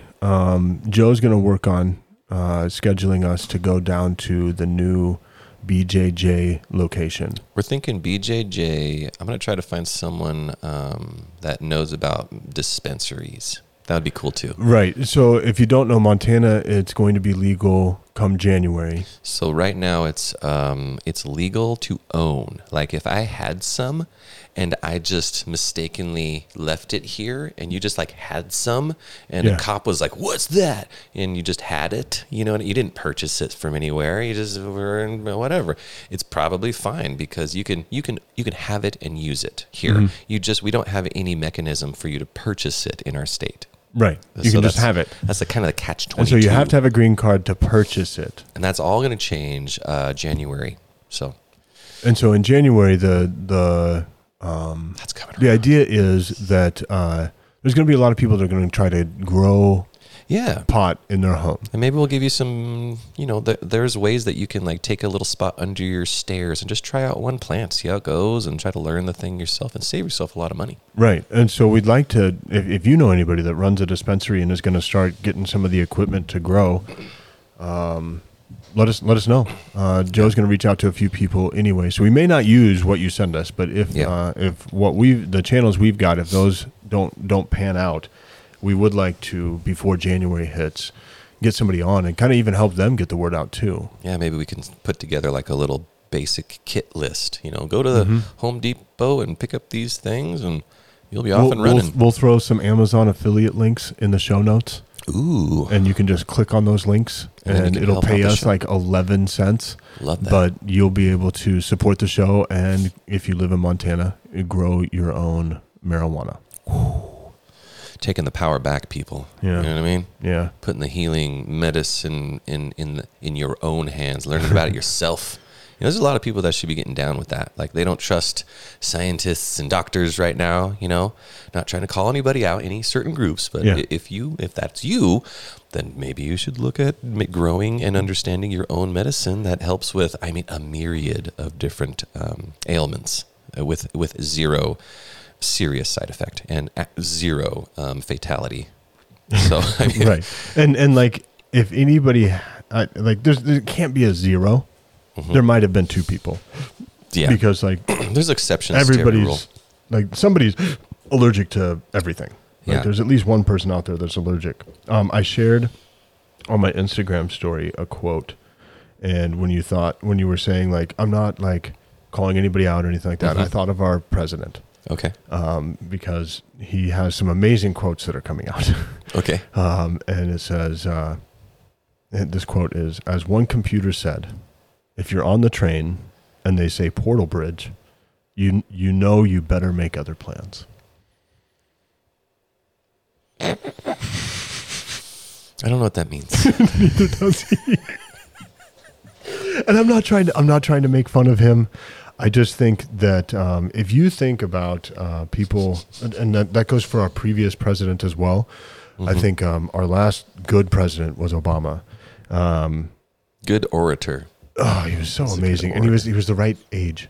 Yeah. I'm sorry, like Biden is like what 74, 78, something like that. Trump also in his 70s. I'm worried about both of their healths, to be honest with you. Both of them, right? Yeah. And so what do we think of once somebody hits 65, I think now it's 67 and a half, you're allowed to get Social Security. Okay. Because like they don't think that you can work anymore. And so we have this whole thing that was invented years ago to help the elderly community care for themselves by paying in. We pay in Social Security, and they've taken out for many other things, and that's a whole bunny trail. But you can get Social Security now, I think, at 67 and a half years old. And we have presidents that are a decade older than that. I'm not saying you can't get a job. I'm not saying you can't work. My grandpa, he still works, but he works at O'Reilly's. He was a full-time sheriff's department for 32 years, retired. And at a certain point, you kind of didn't want him running around with a loaded gun. Right. Maybe you shouldn't have a loaded gun anymore. You're also from a time that was kind of racist and segregated, you know? So so true. Maybe So we true. need to like take this out. Like literally Biden was in politics when like we still had like separate but equal. Yeah. Right. And this is the person running our country. And so I'm not trying to pick on him or make fun of, but man, there's some funny stuff that he says. And I will say that it does open him up to, when somebody is trying to tear him down, and maybe unfairly, it's hard to argue, and defend him. It is. 'Cause- It's like, what are you going to say? We're all kind of worried. We're like, well, yeah, I guess he is kind of old. I mean, I don't know the man. Right. So and he's had like open brain surgery, multiple, like 2 different brain surgeries. And yeah, there's just some things there. And so with me, no matter who the president is, because of my military background, I always want to honor that person and respect the position. he's at the top of your chain of command. Right. And so it's just like ingrained in you Yeah. that this is a respectable position. And I think, and again, I don't want to bring down Trump either. They both have done great things for our country, and they both have done horrible things. And both of them, Yeah. including Obama and President, drone strikes. Yeah. Innocent children have died because of all of them, and they barely even made the news. And so, like, there's horrible things and there's good things. And I just really want to respect, but it's hard sometimes when he can't complete a speech. I mean, the and last put thoughts together. Yeah, it's like the last 2 of them, because like with Trump, I was like, well, okay, just can you speak clearly and not change your mind every second, and can you stop making fun of people all petty? Right. And then with Biden, I'm like, same. Can you speak more clearly, and can you give me an idea of what we're doing, and then not like kind of back and walk things back and go, all this nonsense, because in the back of my mind, I was thinking already, man, these guys are in their 70s. I hope they know what they're doing. Because if you ever tried to help someone in their 70s do anything on their phone, ever, anything that has to do with new technology, they're like, is this a video of my grandson? they're bewildered. No, it's a Skype. What's a Skype? And then when you see how any one of them, is using Twitter, like so many politicians are using Twitter, you're like, wow, it looks like my parents got on Twitter, and it's ugly. It is. It's so ugly. So bad. And yeah, so I agree completely. I would love, and so the I didn't. I stopped. I don't even know if I'm going to share it. I'm an open book. I stopped voting when I became a pastor. There's a separation of church and state in our country, and I felt if I did vote, I would be, even in a private conversation, on a side, and I didn't feel it was fair of me to lead a congregation or a group of youth students and ever sway them to be Republican, Democrat. I mean, typically Christians are Republican, but like I never wanted that to be a thing. I really wanted like complete separation of church and state. You don't want to worry about it. You just I didn't want to worry about it. So I right. just didn't vote. And so it's pretty much since Obama, I haven't voted. And man, I think the last president I voted for might have been one of my first. I think I only voted like once or twice, and then I became a pastor and I stopped voting. But I'm going to be voting again. Good. And I was going to say, I do want to be a part of that now. Now that I'm not in a church and I'm not, doing that like I am going to vote. And I was going to say, if you ever find yourself in that position again, just vote locally. And if you're like, I don't care and I don't have an opinion, write in someone for president. You say you voted, write in who you really want to be president, and then you can feel like, oh, at least you're not whatever. I don't want to say you're part of the problem if you don't vote, because you're not. But at least we can all have the same conversation, because people are voting, they're angry, they have angst, and I'm over here going, what topic are you talking about? I didn't research that. I have no idea what you're talking about. Right, but I think locally care, we can make a difference, because we've even talked about this on the outside of the podcast, but wanting to get local politicians of sorts on the podcast to help us talk about and understand and help others understand like how important local politics are. Mm-hmm. And so that's been something that's changed in my mind over the last few years, because it's so in your face, the presidential election, and that ends up being kind of what most people care about. And it's tiresome. But then when you're in a town of, what do we have, 60, 70,000 in Great Falls, roughly, and 1,200 people vote for like mayor. Yeah. And you're like, man, we've got to get people to the polls.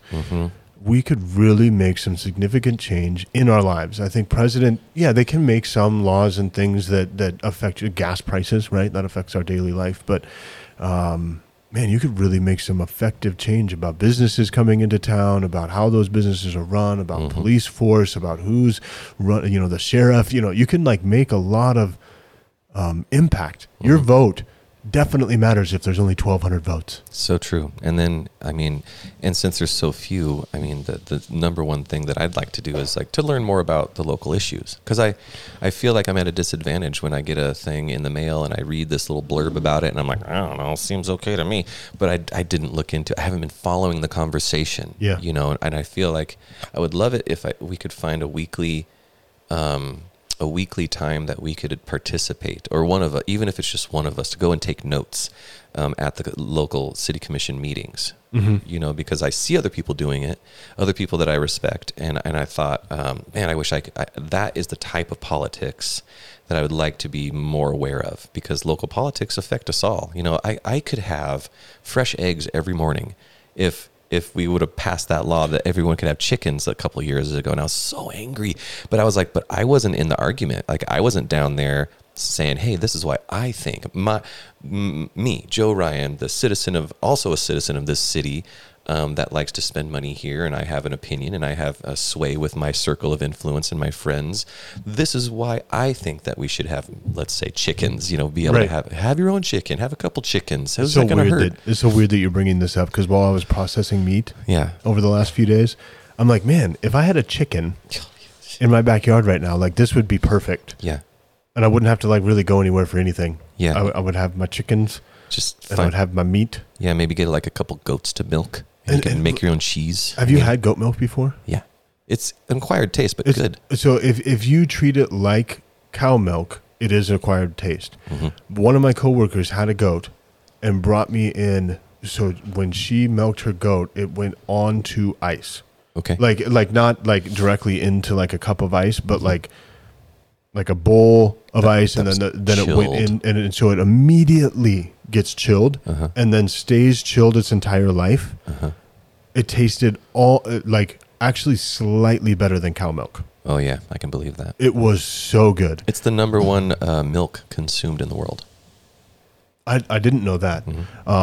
First time I tried goat milk, I didn't realize that. So when you're 19, 20, and you go to a foreign country to fight in combat, you're young and inexperienced. And even though I grew up in Montana with farmers and ranchers, and like actually the first place I was ever babysat, they had a flipping mountain lion. Whoa. Right? Like you'd think I'd know. They had pigs, they had a farm. I didn't know people drank other milk other than cow. Right. And that's... So I go to Iraq, and we're assaulting into Baghdad, not taking very much resistance, and I'm on what's called Highway 1. I don't know what the name, the Iraqi name. We called it Highway 1. And this Iraqi gentleman comes out carrying like this this tray that fancy waiters use, right? And when you have a fancy dinner party, you have this tray, and it had a pitcher, and it had a metal pitcher, like silver, and then a silver, like almost like teapot, and then shot glasses, and that's what they served they called it chai, but their tea in, right?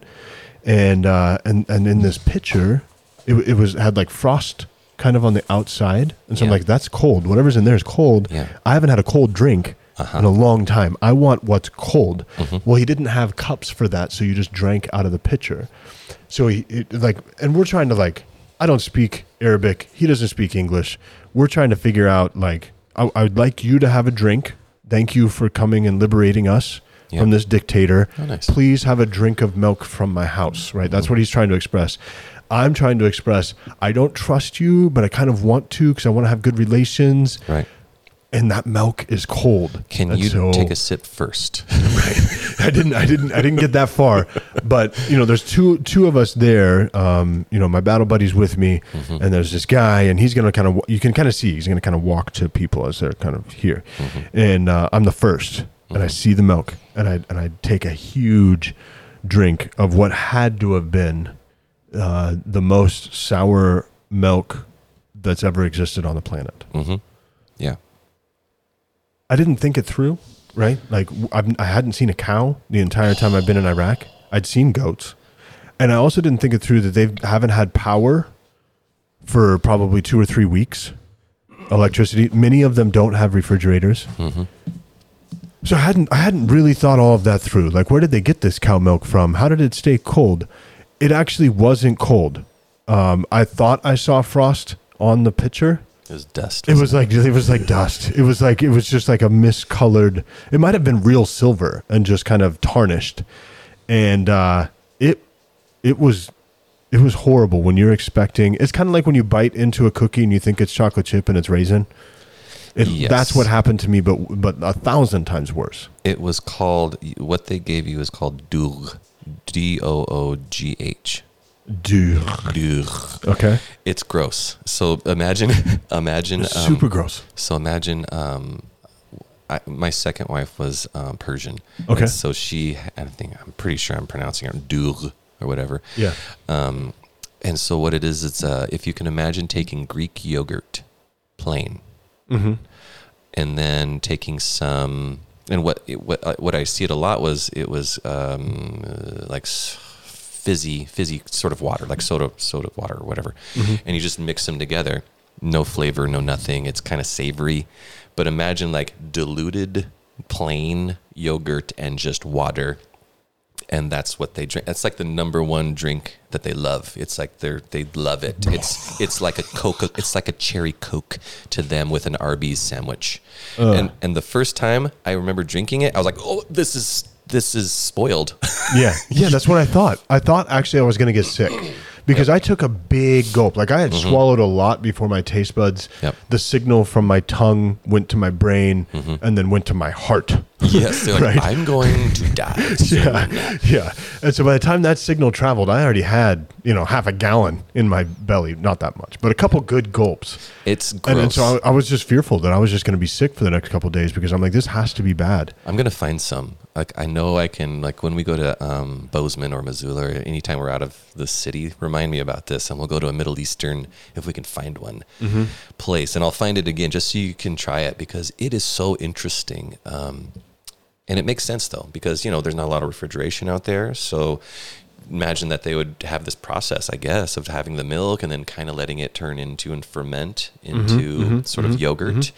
And they serve plain yogurt with every single meal. You have and your plantains. savory thing and plantains and then just a plop of plain yogurt, which is essentially their type of ranch. We love ranch here in Montana. We dip everything in ranch. Yep. And so to other cultures, that's weird because it's basically just mayonnaise and seasoning, whatever we're doing. Yeah.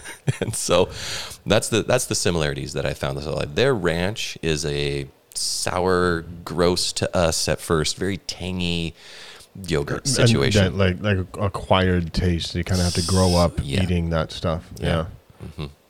We said we were going to close out 20 minutes ago. I feel like we've lied yet again. And you got to get to the dentist. I got to get to the dentist. In and it's across town. Yeah. So we love you guys. We appreciate you listening. If you haven't listened to the previous podcast, take the 10 minutes out of your life, listen to it.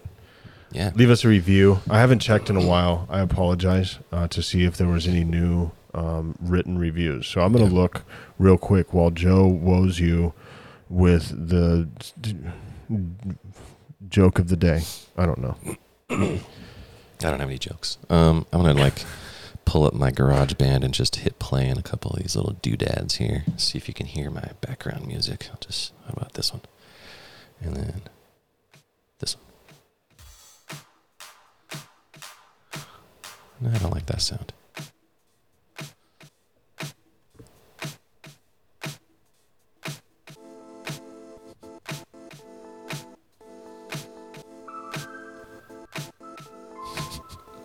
It's your wait music.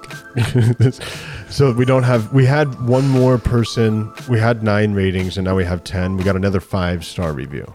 Cool. But they didn't write anything. So if you gave us a 10, if you were our 10th, if you were our last 5-star review, thank you. Thank you. That waiting music was just for you. We Yeah. appreciate you. I did that live for you guys. I opened up my GarageBand, opened up some live loops in there, and just kind of chose at random. What do you think? It's a level above Elevator. It's almost like we're about to, like, hey, thanks for tuning into NPR. Yeah. Today we're going to be talking about a murder mystery out of Philadelphia. Oh, see, I was thinking more science. Okay. It feels more science to me. Today we're going to talk about the 7 different types of clouds. And can they fall into a black hole? Right. Coming up next Yeah. on Science is Cool. Yes, that's it. That's it. Bill Nye's first show that nobody ever heard of, it had this music. Yeah.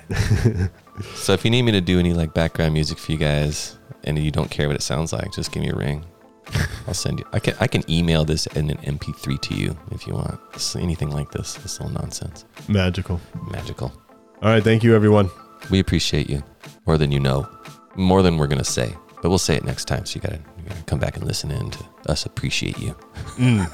That's a good hook right there. They're Come on. definitely coming back now. Now they got like, what are they gonna say? Like, I'll think of something. I mean, I'll shower you with praise. You know. Mm-hmm. Why is that praise so golden? I've been Brian. I've been Joe. We'll see you next show.